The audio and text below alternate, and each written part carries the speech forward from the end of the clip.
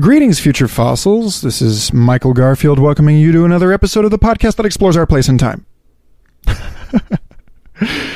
And if you feel, as I do, that even though we've blown past one transformation deadline after another, we are nonetheless accelerating into the ineffable, that the proliferation of the kind of wicked problems we discussed in the last episode with Terry Patton, that the necessary transformations happening in our educational and learning processes discussed in episode 39 with Hunter Motz, that the kind of metadisciplinary thinking performed and articulated by Sean S. Bjorn Hargens in episode 60, that our changing definitions of nature and wilderness that expand to absorb human effort and technology and culture, as discussed in episode 50 with Ayana Young, that all of these are symptoms of the way that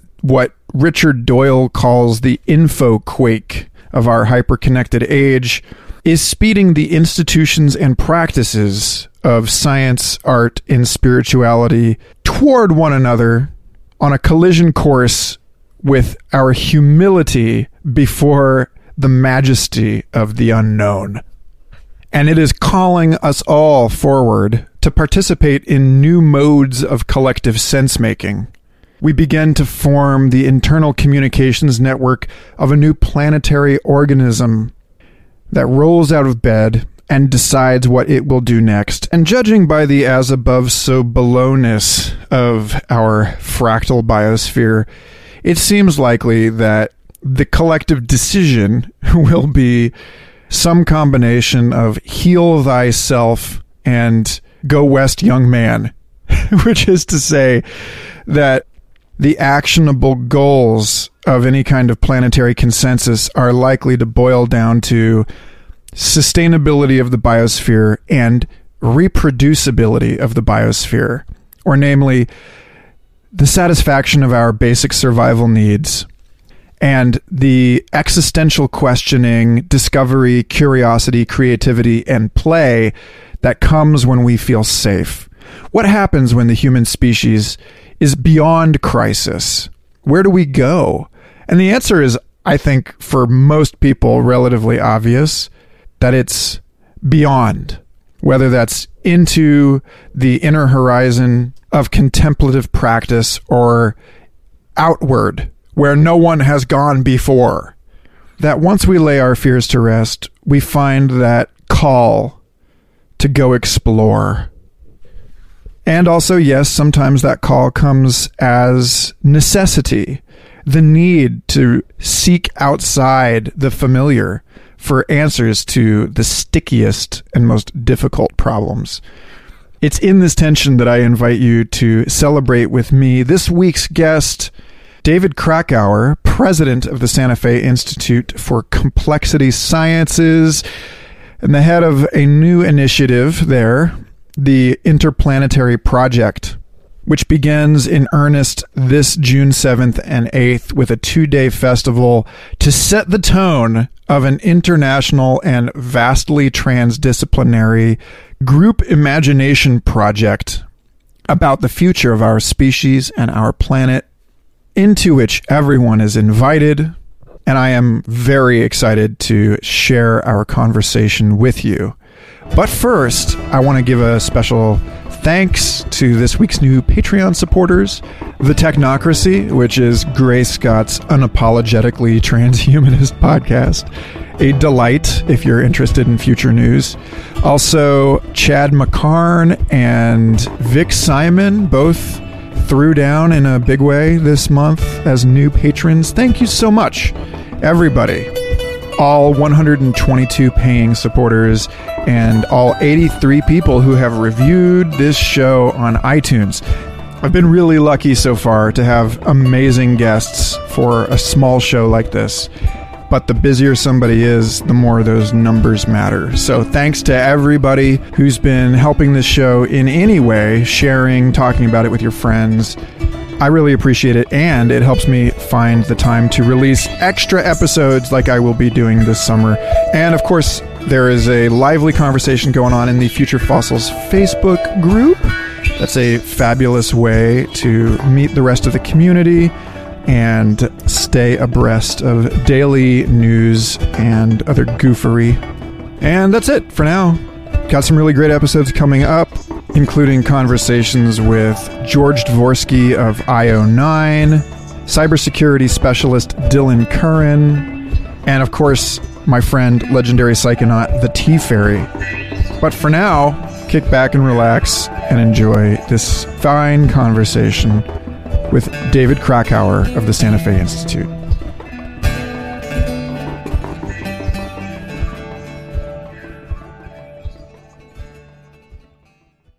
David Krakauer, it's a pleasure to have you. Oh, thank you for having me. So, where shall we begin? Let's see. You're leading a sort of massive interplanetary vision project at the Santa Fe Institute. And you have some sort of, collectively speaking, you're holding some rather large ambitions for the future of our species. So I'd love to hear a little bit about that particular project as a subset for the Santa Fe Institute and how it came to pass. Yeah. So the Santa Fe Institute is the sort of world headquarters of complexity science. And complexity science basically is a science of adaptive systems. And we've developed over the years many methods and techniques for analyzing those systems, from cells, societies, ecosystems, civilizations, and so on. And in that work, we've come to realize that one of the major obstacles to making progress is the way that we tend to carve things up into disciplines, as if economic considerations had no impact on the environment, or as if you could have an understanding of human potential without understanding technology, and so on. And that's how schools are structured. It's how universities are structured. It's how most research institutes are structured. And when we were founded, we decided to do away with all that nonsense. And so we've been working away, beavering away at trying to understand how the world really works, the connected world really works. And we realized that we haven't been as successful as we'd like to in getting those new ideas out into the world. And we think they should be out in the world because they're important ideas, right? Because it's not okay to treat technology as if it were not connected to ethics, or AI didn't have an implication about how we reason about history or the economy and so on. Okay, so that's one part of it. That the work that we do, we need a way of communicating that more widely to a broader group of people. At the same time, we're living with a very densely populated Earth, where the implications of a single individual's actions percolate across the whole planet. And yet we behave as if that wasn't the case. We've inherited habits from an era where that wasn't the case. And that's another factor, which is you are now connected to the whole planet in really interesting ways. We know that's true through media, the kind of thing that you do, reaching people everywhere. But it's also true in our behavior and in what we consume, and in the ideas that we put out into the world, in our politics and everything else. So that was another factor. And so, okay, how do we address all of this? How do we get all this new science and this new way of being, this new global way of being in the world? How do we get that consciousness out into the world and the universe? Okay. And so we conceived of the Interplanetary Project. And I want to give a little background on this, because one of the things that we do is what people would call interdisciplinary science, right? That we live in an environment with archaeologists and quantum physicists and biologists and so on, right? And many years ago, I was asked to give a lecture to a group of high school students and their teachers about interdisciplinary science. And I thought there could be no more boring talk than a talk on... imagine how boring that would be. Campaign finance reform, maybe. Maybe, right, but would you go? I mean, tomorrow, Friday night, Game of Thrones or Interdisciplinary Science starring X. Okay, so that... You're asking the wrong guy. Yeah, well, I'm asking the right guy because... Well, maybe I'm asking the wrong guy, right. So I thought about it, and I came to a sort of a little mini epiphany.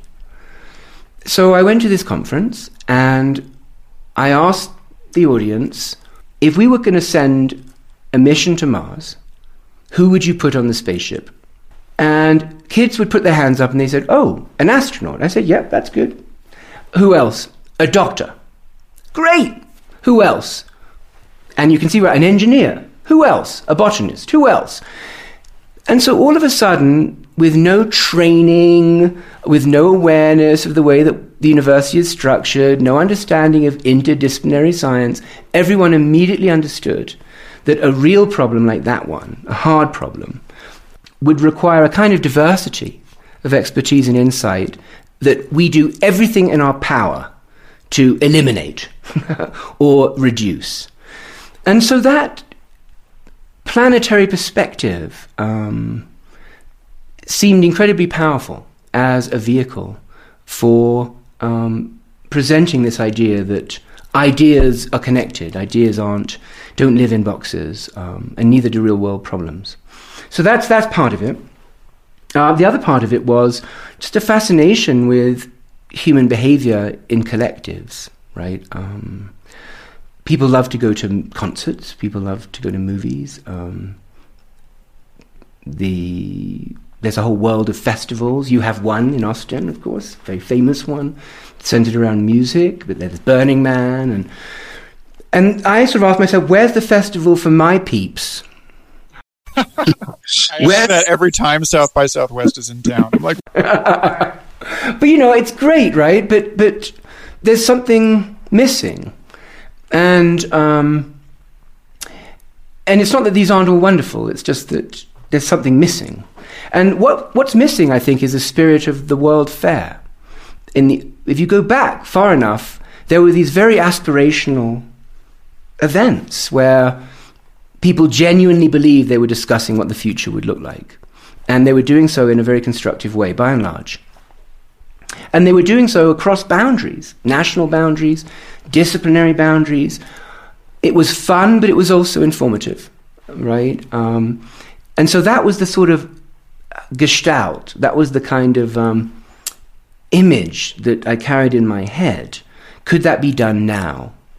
And so the Interplanetary Festival is closest to the World Fair, right? Because it is fun, right? I mean, people should go and love it. People should go for the music. People should go for the art. People should go for the science fiction.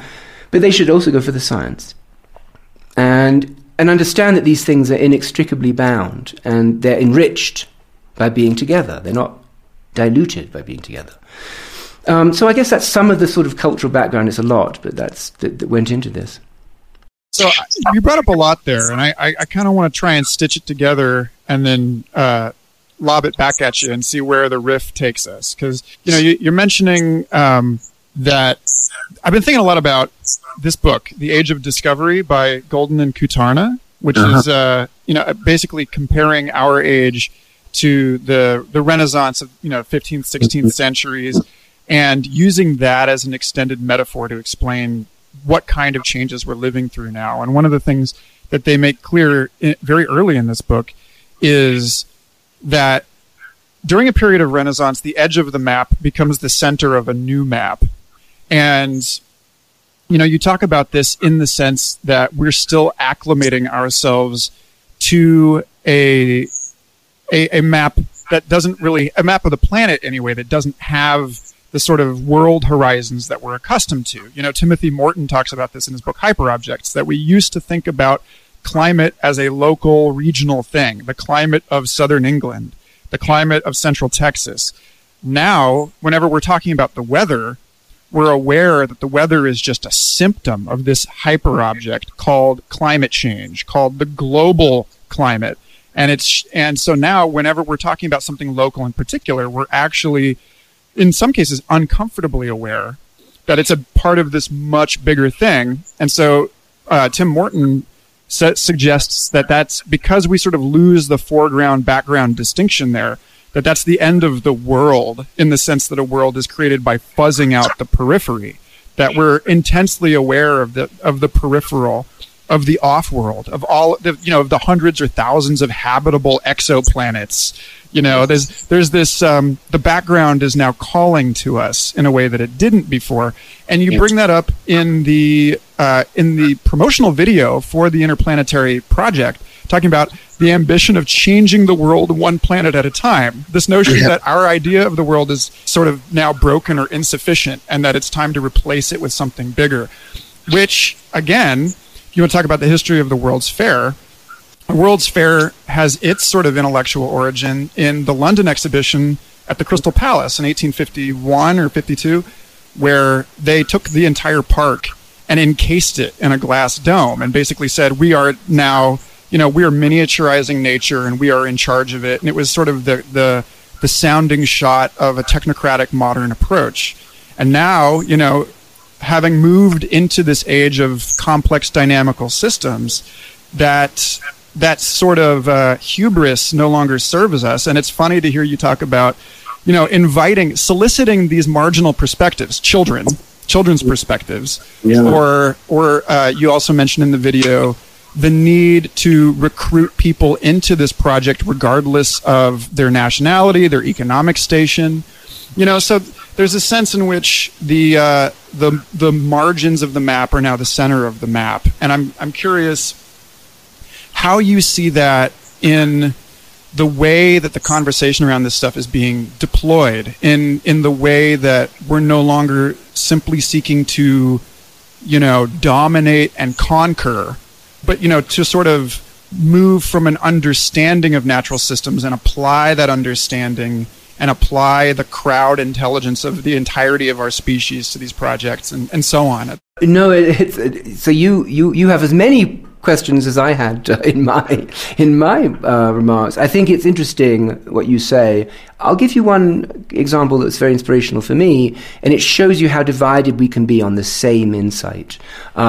So let's think about the theory of evolution, Charles Darwin's particular interpretation. That's an interesting case because what that did for me is it demonstrated that all life on this planet is related, that I'm a distant cousin of a tree. And that's a source of enormous comfort to someone like me. Other people were offended by it because they wanted, for some reason that I don't fully grasp, by the way, human exceptionalism, our uniqueness was the source of comfort, that somehow the rest of the world was unlike us, and that was somehow comforting. I can't see how that can be comforting. I have a very, very lonely perspective. I'm much more interested in the companionship perspective. So that was a good example whereby extending the boundaries of what it meant to be sentient, what it meant to be living, changed not only the way that we reasoned about our place in nature, but had existential, I think, and ethical implications in society. And so I tend to like that comparative, continuous perspective to existence. And I think that if you think about the planet, and this has been said by many people, Buckminster Fuller included, that you can't understand quite how incredible the Earth is unless you look at some of the surrounding planets in our solar system, which, to the best of our current knowledge, are devoid of life, and certainly aren't as spectacular atmospherically as our own planet when seen from space. And I think you only appreciate value comparatively. If you only ever had chocolate ice cream, you would never realize how terrible vanilla was, right? I mean, that's my, and I think once you've tried vanilla, then you realize, oh my God, chocolate really is that good, So I think that, I think that basically is true. I mean, there is no absolute. There are only relatives. And by virtue of that perceptual fact, it's important for us to establish comparatives and comparisons. So that's one answer to your question. I think it's critical to extend the boundaries of how we reason about a particular system, because only in relation to other objects that are similar to them can we truly appreciate what they are. So that's one view. The other one that you get at in terms of inclusiveness and so on gets to my opening remarks about complexity.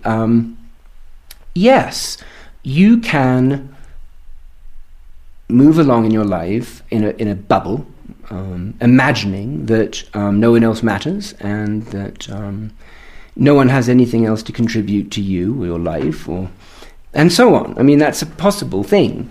I mean, it's ridiculous and it's misguided, but you can expand it and allow others, other minds, other species, other planets, to enter into your consciousness.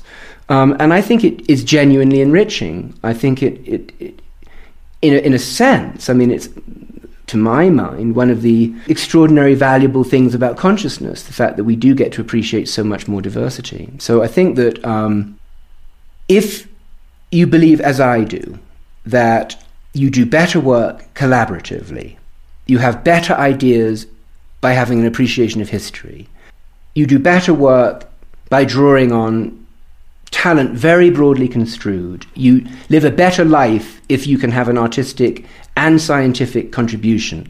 If you believe in all those things, then you have to take this more panoramic and global perspective on the matter. And I think Interplanetary, in that sense, right, has this sensibility that is expansive and inclusive as opposed to being myopic and exclusive. It's not, in some sense, the central conceit or premise of Interplanetary. I mean, the central premise is we're sitting on top of ideas that could improve the world. And if we can bring those ideas to thoughtful people, they can be a part of that. But there are these other, if you like, almost metaphysical implications of that insight along the lines that you described and I described. So there is an elephant in the room in any conversation about interplanetary exploration, or even for that matter, the space station. Like, I remember listening to a panel discussion by the Lindisfarne Association from like 1972. There's the Lindisfarne tapes at the E.F. Schumacher Center for New Economics, and there's this rather feisty panel between people like astronaut Rusty Schweickart and I want to say Lynn Margulis, and maybe Greg Bateson was on that panel. You know, like some real heavy hitter, 20th century thinkers. And they were debating whether or not it was ethical to create a space station, to invest in all of this. And it was funny because it was the astronaut who was actually saying basically that this is a military industrial enterprise, blah, blah, blah. I think that it's ultimately bad. And yet what you're talking about is not just, paying lip service to diversity in the workplace or accepting other people's religious faiths. It's, recognizing the role of, neurodiversity and an ecological approach to problem solving, but then also, as maybe a correlate to that, this sense that the future will be a both and type future, rather than an either or type future. So I know that you must catch a lot of heat being in the sort of public seat with this about whether or not it's even ethical, especially when you get into these like weird, like pundits like Stephen Hawking basically saying we have to leave the Earth, or it's like it feels like the discourse around this is totally warped. And I'm curious, how you handle that particular ethical issue. In that, I'm not sure I handle it very well, but I do have to handle it. And I think, I have two takes on it. Broadly construed. First of all, the tagline of the festival is changing the world one planet at a time, not changing planets one world at a time. And the premise, as you can see right away, is, what is that? What is that trying to say? It's trying to say the following. It's saying that there are two ways of solving problems. And just for the sake of discussion, let's call one incremental and one revolutionary. And they're both great, okay?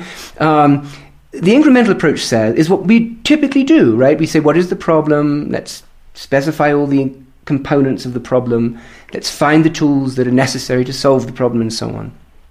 And that's great. But there's another way of doing it, and that is setting yourself a vastly harder problem. And you'll never solve the vastly harder problem. but you're going to solve the problem en passant, right? That's the sort of premise. And there's nice literature on this, actually, this notion of obliquity, right? That if you directly try to solve the problem, you typically lose it, whereas if you sort of pretend not to be solving it and you sidestep it, then you can truly grasp it. And I think the history of science, we know this to be the case, right, in our fields, that it's often the case that an insight or discovery that served one purpose proved to be extraordinarily valuable in a very different domain.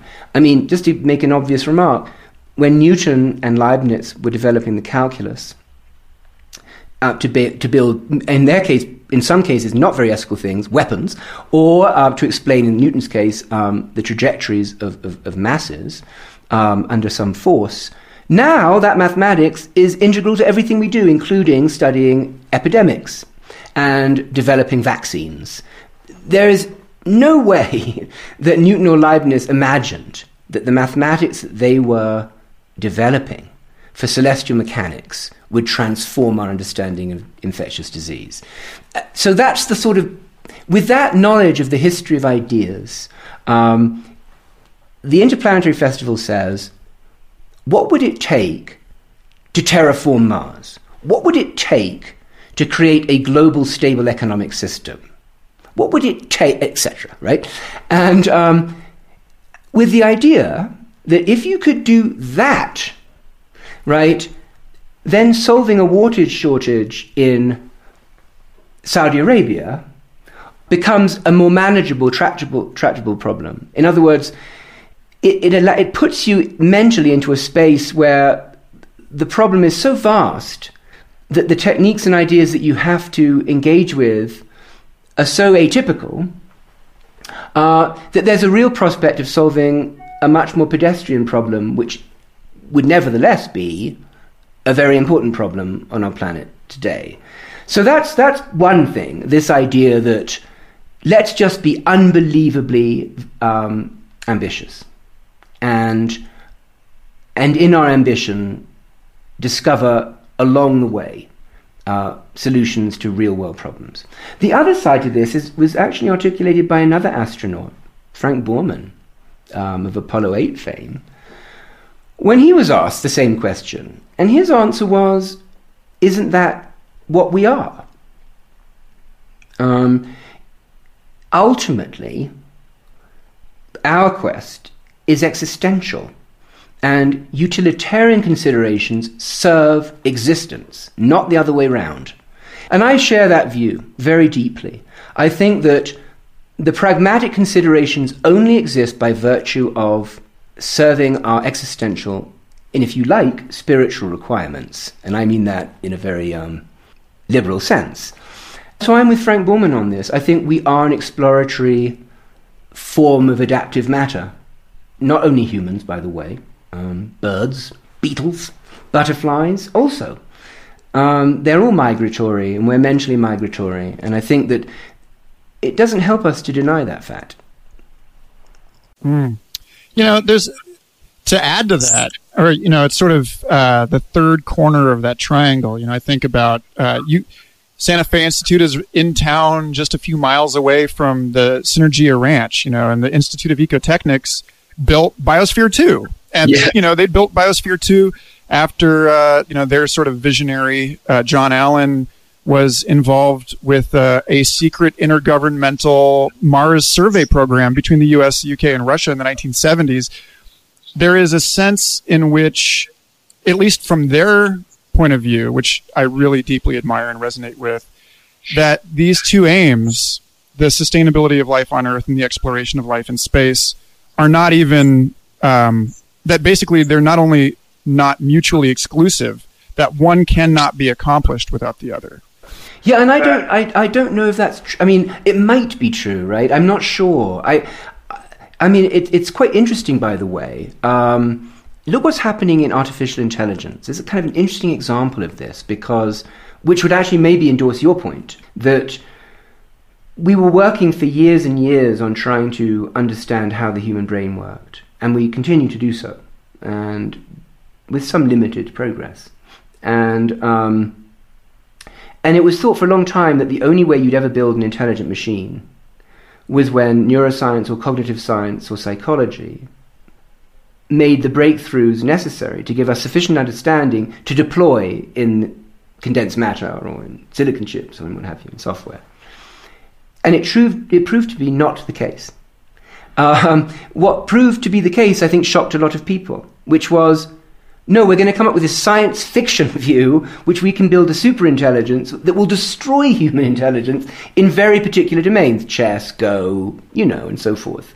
And that proved to be, at least to date, the much more successful strategy, much to the annoyance, by the way, of the biological materialists who had hoped that AI would fail because it wasn't sufficiently aware of progress in neuroscience and cognitive science. Now, in the long run, it might be necessary, by the way. We don't know. The jury is out. But that's a good example, I think, to your point, where the super ambitious project, in some way, modest in others, it's very circumscribed, board games, was more successful. And I think science and civilization is made up of both.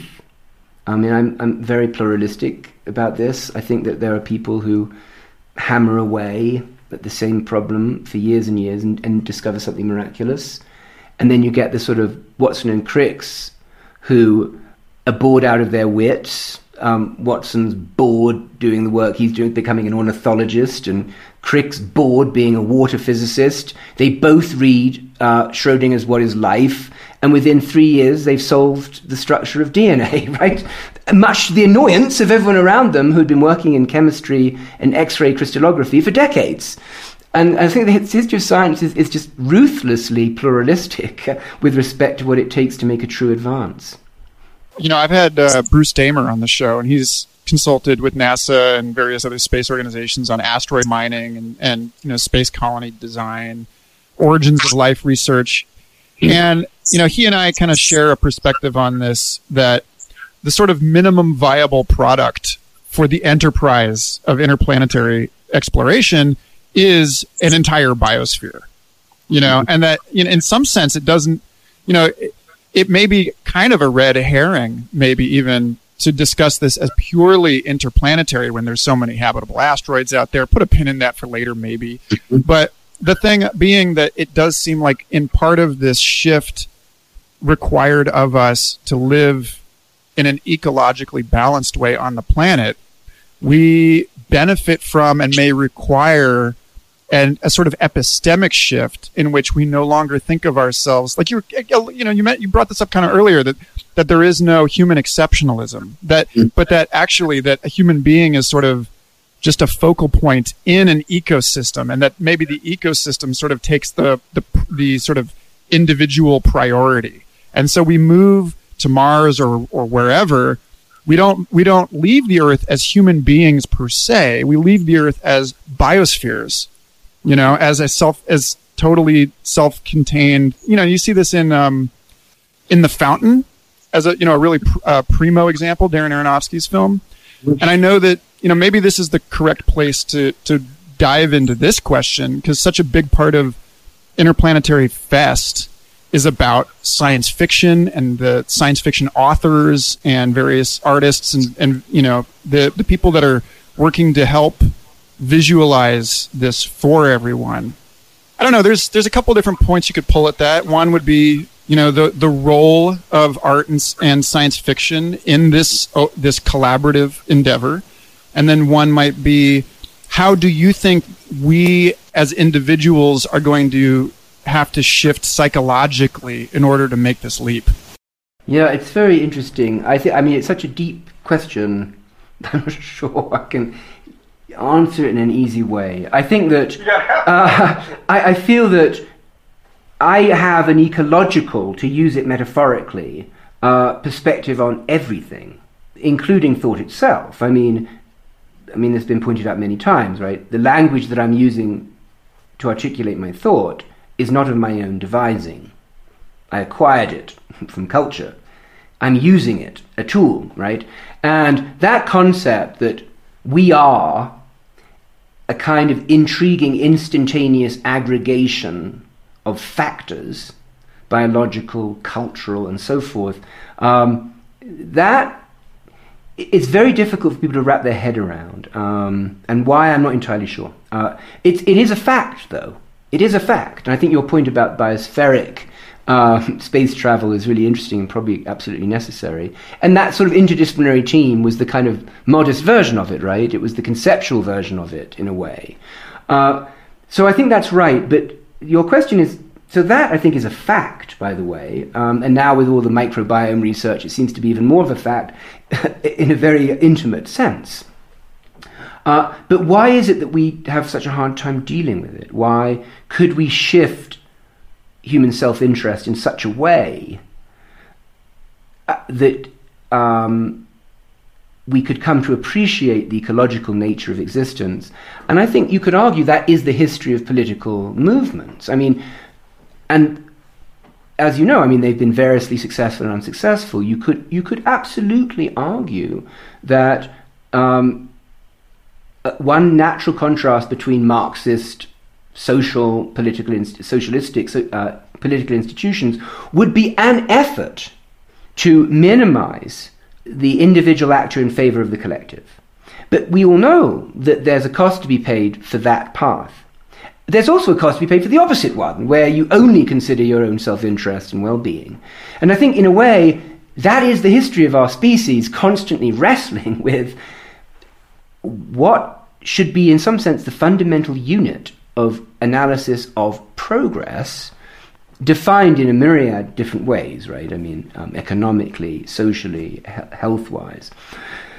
What I think is happening now, though, by virtue of technology and connectivity, population density, the number of people on the planet, the fact of global warming, is that we're becoming aware of non-local effects in a way that we never were before.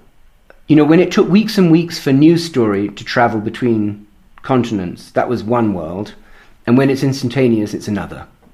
And so I think that if you asked me what's exciting now politically, I think that the existing political structures that are taught are actually moribund. They're dead in the water, and that we're going to be forced now on this planet to conceive of fundamentally new kinds of political institutions that more accurately reflect empirical reality, right? National boundaries are not what they were, right? They were founded on certain constraints, the constraints of communication, the constraints of resource access, and distribution, etc., etc., etc. And I think we're seeing a bit of this, of course, in the whole Bitcoin, blockchain, cryptocurrency debate that started off as a very localized means of decentralizing banking services, right? And have become an entirely new way of thinking about accountability and trust, from legal systems, contracts on. And that is a part of this festival, right? Part of the interplanetary conversation is, what are the new forms of governance and thought that respect the realities of the constraints of the 21st century?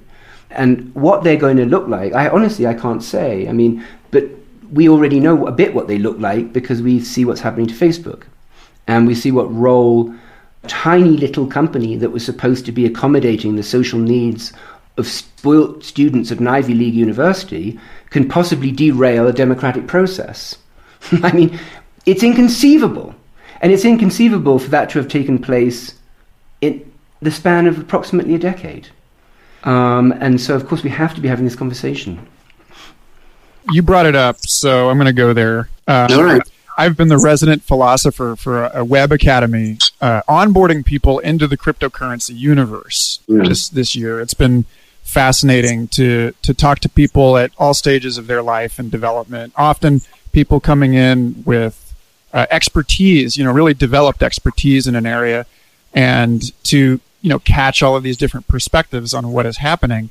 And one of the topics that keeps coming up again and again in these conversations is the relationship between these new cryptographic technologies and distributed ledger accounting with the new modes of governance and these decentralized forms of governance, and then also the making resilient, hopefully even, Nassim Taleb talks about anti-fragility, making it something that actually, like an immune system, is it benefits from being attacked. It learns, it grows, it becomes more and more robust. And there's something in here, obviously. The low-hanging fruit is, Elon Musk suggesting we need extraplanetary colonies or settlements as a backup server for the human species. I'm curious where else you've been hearing this thinking on. I mean, you already said, I don't know what the new modes will look like, but we know that taking a sort of biomimetic approach to robustness, diversity, resilience, and the sort of distributed or decentralized architecture is a huge piece of this. So, like, how does that look in all of the different projects and stuff you're seeing? Yeah, well, I mean, it's interesting. So, I mean, the first point to make is the Santa Fe Institute was founded to explore this kind of structure, right? In other words, another way of defining complexity is networks of adaptive agents. That's what we study. And the history of science, and as you know, right, by and large has been dominated by reductionism, which has been incredibly successful. I mean, this is not a criticism of reductionism. And by reductionism, I simply mean the way you understand an object is by taking it apart. And that's great, and that's true. That's often how we understand things. But you only get a partial understanding by doing that. And there's another way of understanding something, and that is by building it up again. I would argue that the person who really understands a radio is not the one who can take it apart with a hammer, but the one who can reconstruct it and make it work. That's what we would call emergence. It's the other way, right? And so now, that's what we've been studying. And we've been studying emergence in these highly distributed systems, like the brain, 86 billion neurons. Each of them looks like a little bacterium on their own, and yet together can do what we're doing now. Talk via Skype, or compose symphonies, or whatever you are impressed by. How does that work? And moreover, how is it that when you chop that thing in half, you sever the corpus callosum so that you have two hemispheres? I can't even tell, right? Or you can put a rod through the front of someone's prefrontal cortex, in the famous case of Phineas Gage, and they continue walking around. Whereas if I drop a bit of coffee on my keyboard, the whole thing fizzles and dies. So there is something about these decentralized systems with interesting emergent properties that has made them very robust. And we've been studying that for 30 years. What are the fundamental principles that allow that to happen, that allow them to be coordinated, and to be adaptable, right? Because one of the great paradoxes of robustness is if you're too robust, you never change. Yes. So there's this very interesting evolvability, robustness trade-off. And so you always want to be in that sweet spot, right, where you can do both. So that's sort of what we do. Interestingly, that you mentioned that in relation to cryptocurrencies and public ledgers, we've been talking to a number of developers of those in the last year, because they've been asking us at the Santa Fe Institute, look, we're flying by the seat of our pants. There are no tools for the principal development of token systems. And I'm just an ingenious young hacker who became interested in this when I was 11, and I've developed this new currency, and it's fantastic. What I would really love to have is a set of tools and concepts that would allow me to make better, more robust, more adaptable versions of the system I've built. So it's no surprise, perhaps, to you that Ethereum is sponsoring our computational sciences summer school. They're interested in using network theory, agent-based modeling, theories of collective computation, ideas out of the theory of scale to do exactly that. And so I'm very resonant with this discussion, because what we're really seeing here is a beautiful merger of the science of the future, which I would argue is complexity science, with the social structures of the future, the economy of the future.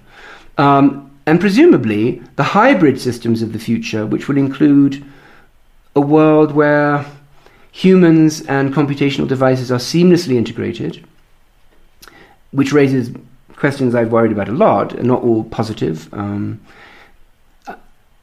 will need new ideas, new ways of thinking about those problems. And I don't think that the sciences of the 19th and 20th century are adequate. I don't think they've given us the right tools to work on this problem at this scale.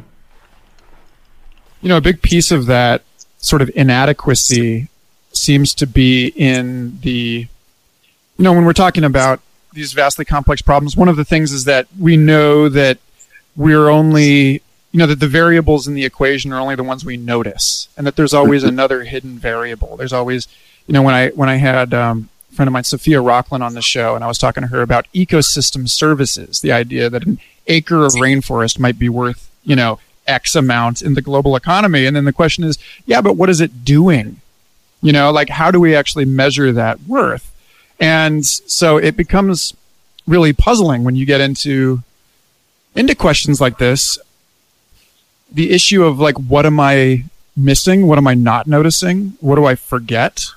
You know, here, like, what am I not capable of perceiving? And, you know, there seems to be, I guess in this case, the question is, what question am I asking? Well, I would say no, because here's an example. One of my criticisms of that community that you're engaging with now is that they're too technologically obsessed. And, you know, my tendency is to say, which novel did you read most recently? And in other words, we need to enrich the dialogue. And what we don't want to happen is for this to become a purely software engineering problem, because it's not. Now, the folks working in this area know that, right? Because they're, as you said, they're articulating it as the next socio-political, socio-economic revolution. But if that's true, then we need to engage with those ideas. We need to read Hume, and we need to read Locke, and we need to read Montesquieu, etc., right? So I think what we're missing is turning a truly transformational moment in the history of the planet into an engineering problem. I mean, that would be missing a lot. And again, it's part of the role of SFI, and by extension, the Interplanetary Project and Festival, to remind everyone of that, right? I mean, if you're coming, right? If you have on a panel someone who's coming from philosophy and someone who's coming from software engineering and from literature, you're not going to be allowed to forget that, right? You'll be reminded that there are knock-on implications of this that might be undesirable, and in fact, even 180 degrees incompatible with your fundamental ethical beliefs. And we need to have that kind of sophisticated, nuanced discussion. And so part of our job, my job, SFI's, the festival's job, is to not allow people to imagine that they're living in isolation in any sense, right? Socially, intellectually, economically, technologically, and so on. Yeah, so that's looping back into the question of the festival's involvement of so many badass science fiction authors, you know, Cory Doctorow, Neal Stephenson, Annalee Newitz, and then you've got the scientists and so on. But looking through the panel descriptions here, and, you know, appreciating that these are largely discussions rather than the sort of like TED format, like one person on stage type deal, and that the way that these conversations have been framed is as a series of questions. Yeah. You know, just a constant sort of divergent opening to better, richer questions. I'm curious how you see the role of art in this as a whole, because obviously the conversation is important and valued for its own goal. But then you've got people like Neal Stephenson who have sort of, you know, with his Project Hieroglyph at ASU, he's kind of saying, whoa, like all of this is dystopian. Like this science fiction alone isn't really serving us. There need to be more kinds of visions of the future. And yeah, I'm one of those people who really doesn't believe or doesn't much enjoy the art versus science or art science debate. And I'll tell you why, and it's very practical. The way I think about it is, in any creative endeavor, there's a stage when you're just imagining, you're just exploring possibilities, and you're doing your due diligence, and you're reading the literature, and you're just filling your mind with possible ideas, right? And then there's a stage of execution. And the stage of execution is, I'm going to design this experiment, I'm going to use this apparatus, I'm going to use this paint color, and I'm going to use this canvas, and I'm going to use this film stock, and I'm going to use this camera. The Santa Fe Institute is in the startup phase of conception. We aren't very big. Our job is to provide the world with new ideas. The world can then go off and scale them up. And the world has to worry about what camera to use and what paint to use and what canvas to use and so on. We don't. Now, we do to some extent, but... And if you think about art and science now in relation to those remarks, in the early phases, there is no distinction between an artist and a scientist. In the early phases, we're all worrying about concepts like novelty. Where does a new idea come from? How do I know that I'm not just conforming to a set of pre-existing beliefs and constraints? Who should I talk to get insight into this difficult problem that I'm stuck on? Those are common. When you get to the later stages of scaling up a project where the scientific method, whatever that might mean, needs to be applied, when you're doing experiments and you're doing replication, at that stage, the differences between the arts and sciences become very obvious. The notion of objective consensus, which is so critical in science, as opposed to the maverick iconoclastic desire of an artist whose one painting wants to offend the audience, right, in order to force them to think in different ways. So I think I've always felt that by virtue of where we sit in this kind of epistemological spectrum or path, SFI is much less concerned with the differences. And so when I sit down with Neil, as I have to discuss interplanetary at length, and it was Neil's idea to come up with this idea of training future planetologists, which was sort of part of the framing of the project, there is no difference. I mean, how are we going to do this? What are the key ideas? What are our ambitions? What kind of mind do we need in the room? What kind of ideas have to be represented? Down the line, I might be working on some theory for information processing in some form of matter. That happens to be what I work on. And Neil might happen to be either running his latest Mathematica notepad to work out some celestial orbit of some asteroid he's interested in, or writing a novel, right? There's where we diverge at the point of execution, but we're convergent at that point of exploration. And I don't want to make this appear, totally harmonious. It's just I do think there's been too much emphasis on difference. And so given, as you pointed out, that this is not one of those risible TED Talks, but actually a conversation where we're accepting that we're living with uncertainty and ambiguity, and we don't know the answer, and that's where we are, then I just want smarts.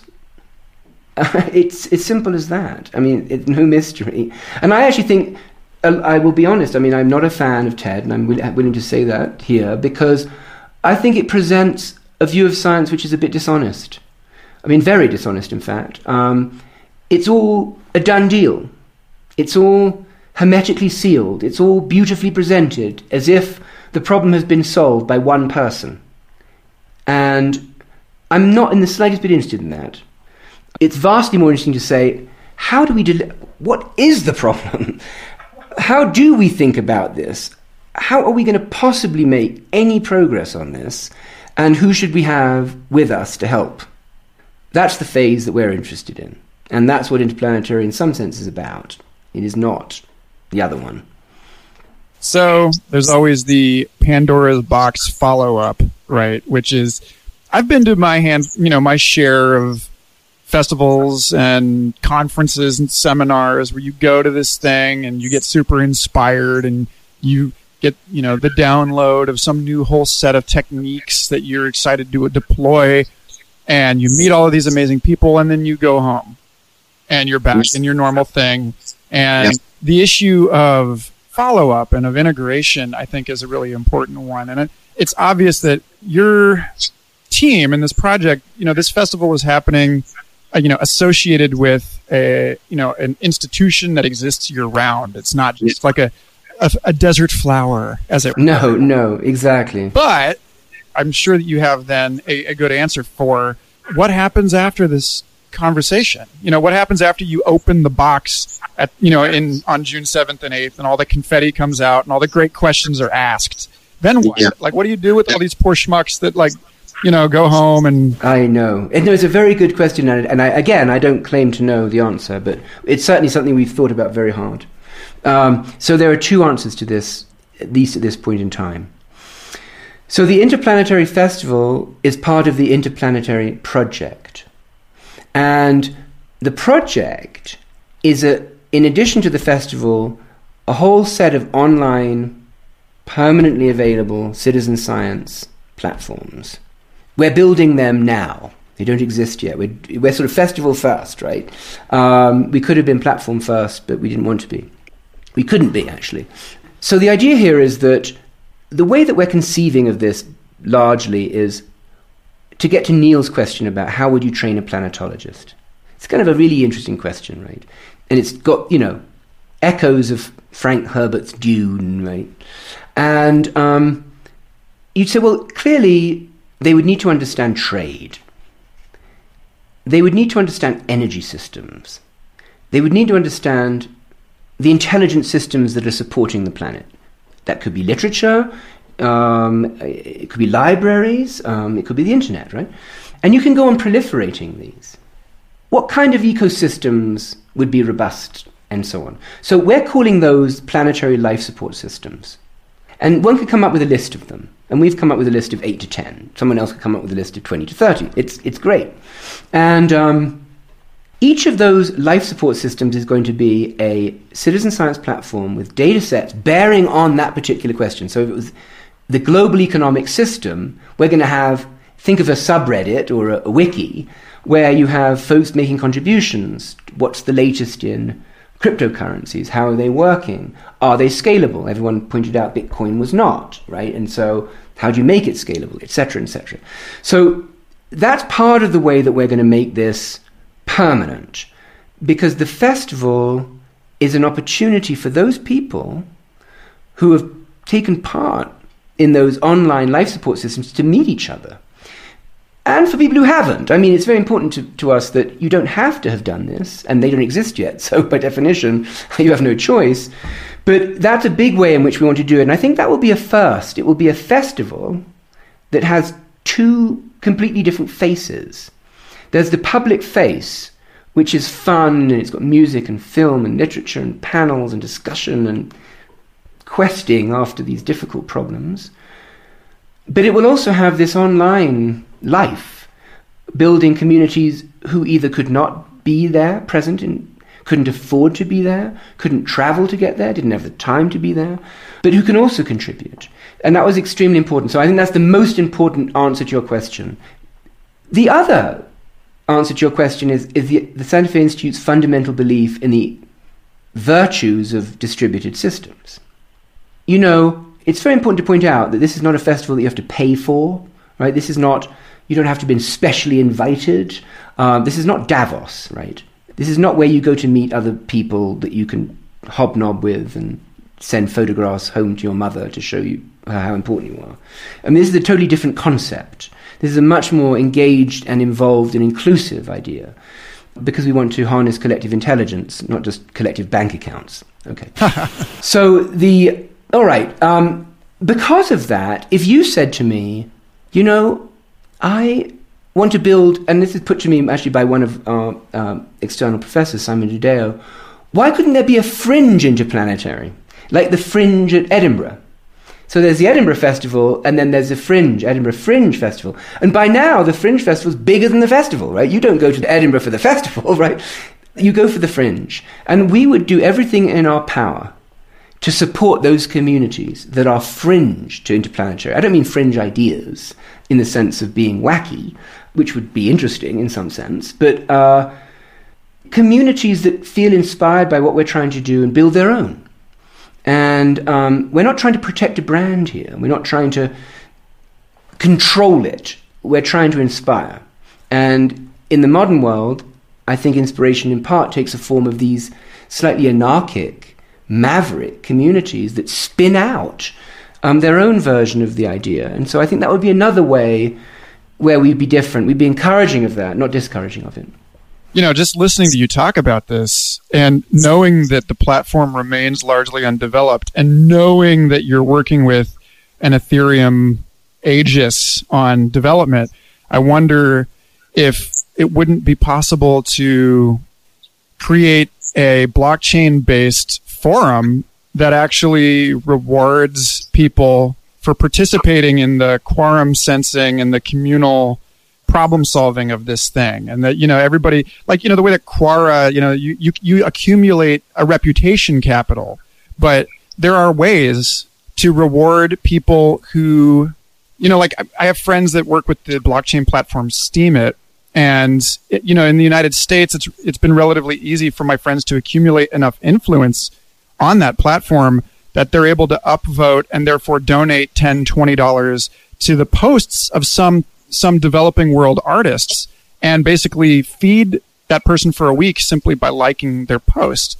And so I feel like there's a way that you could even create like an economic incentive for the people that are normally sort of excluded from these conversations to participate.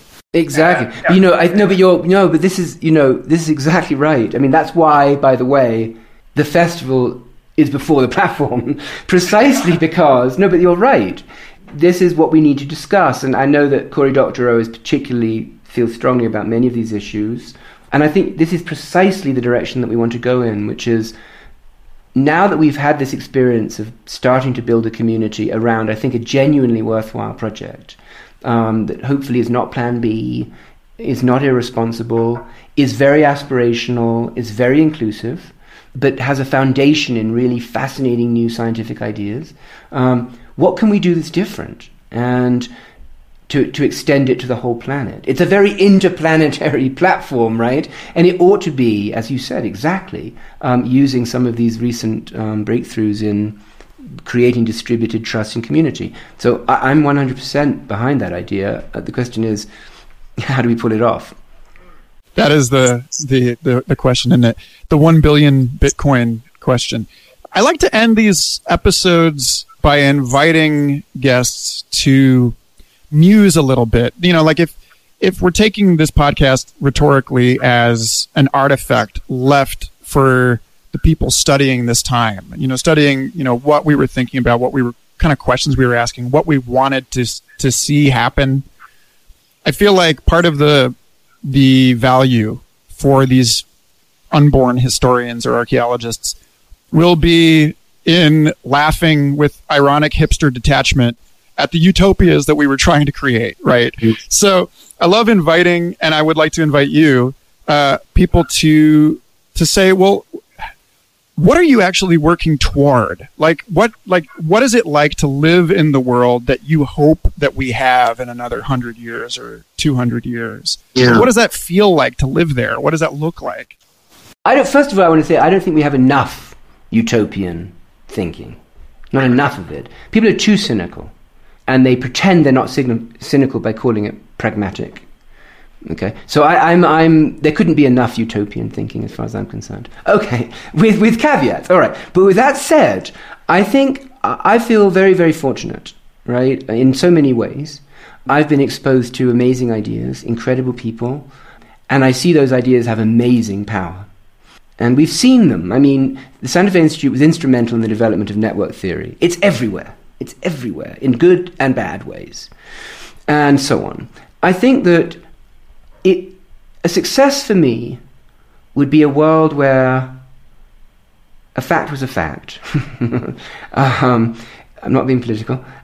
Where people could be reasonable, mentally pluralistic, and rigorous. I think the educational system was trying to do this. I mean, schools are trying to do this. Universities are trying to do this. But I think they're not succeeding, and we can see, if we look at the world today and the political turmoil and the genuine risk, I think, of loss of life at scales which are unprecedented, they're not succeeding. And in a sense, it is utopian, because the Interplanetary Project is saying, is there a different way now of getting the best of what we have done to as many people as we possibly can, and in a way that isn't preachy, isn't didactic, is genuinely engaging and fun, and where a single individual somewhere in the world who we've never met, who has limited resources, could make a real contribution to it. It's utopian, but if that turned out to be true, right, if that happened, that's my notion of success. That's beautiful. David, thank you so much for being on the show. It was a pleasure. And I'm going to see you at Interplanetary, and we can discuss how we create this platform. Fantastic. Totally. Where would you send people before we sign out? Where do you want people to go? Go to interplanetaryfest.org. Go to the webpage because it'll show you how fun this is going to be. And really, it's for everyone. It's for all ages. It'll be accessible. You don't have to spend a lot of money. You do have to get here, unfortunately. But in the future, we'll just bring you here by some kind of transport device. Perfect. Thanks again for listening. I hope you enjoyed that episode as much as I did. Future Fossils is part of the MindPod network, along with Third Eye Drops, the Astral Hustle, Synchronicity Podcast, and an oodle of other fascinating programs. I encourage you to go to mindpodnetwork.com and subscribe to them all. And stay tuned, because we have some awesome episodes coming up on Future Fossils. Meanwhile, I hope you have a lovely, very long now.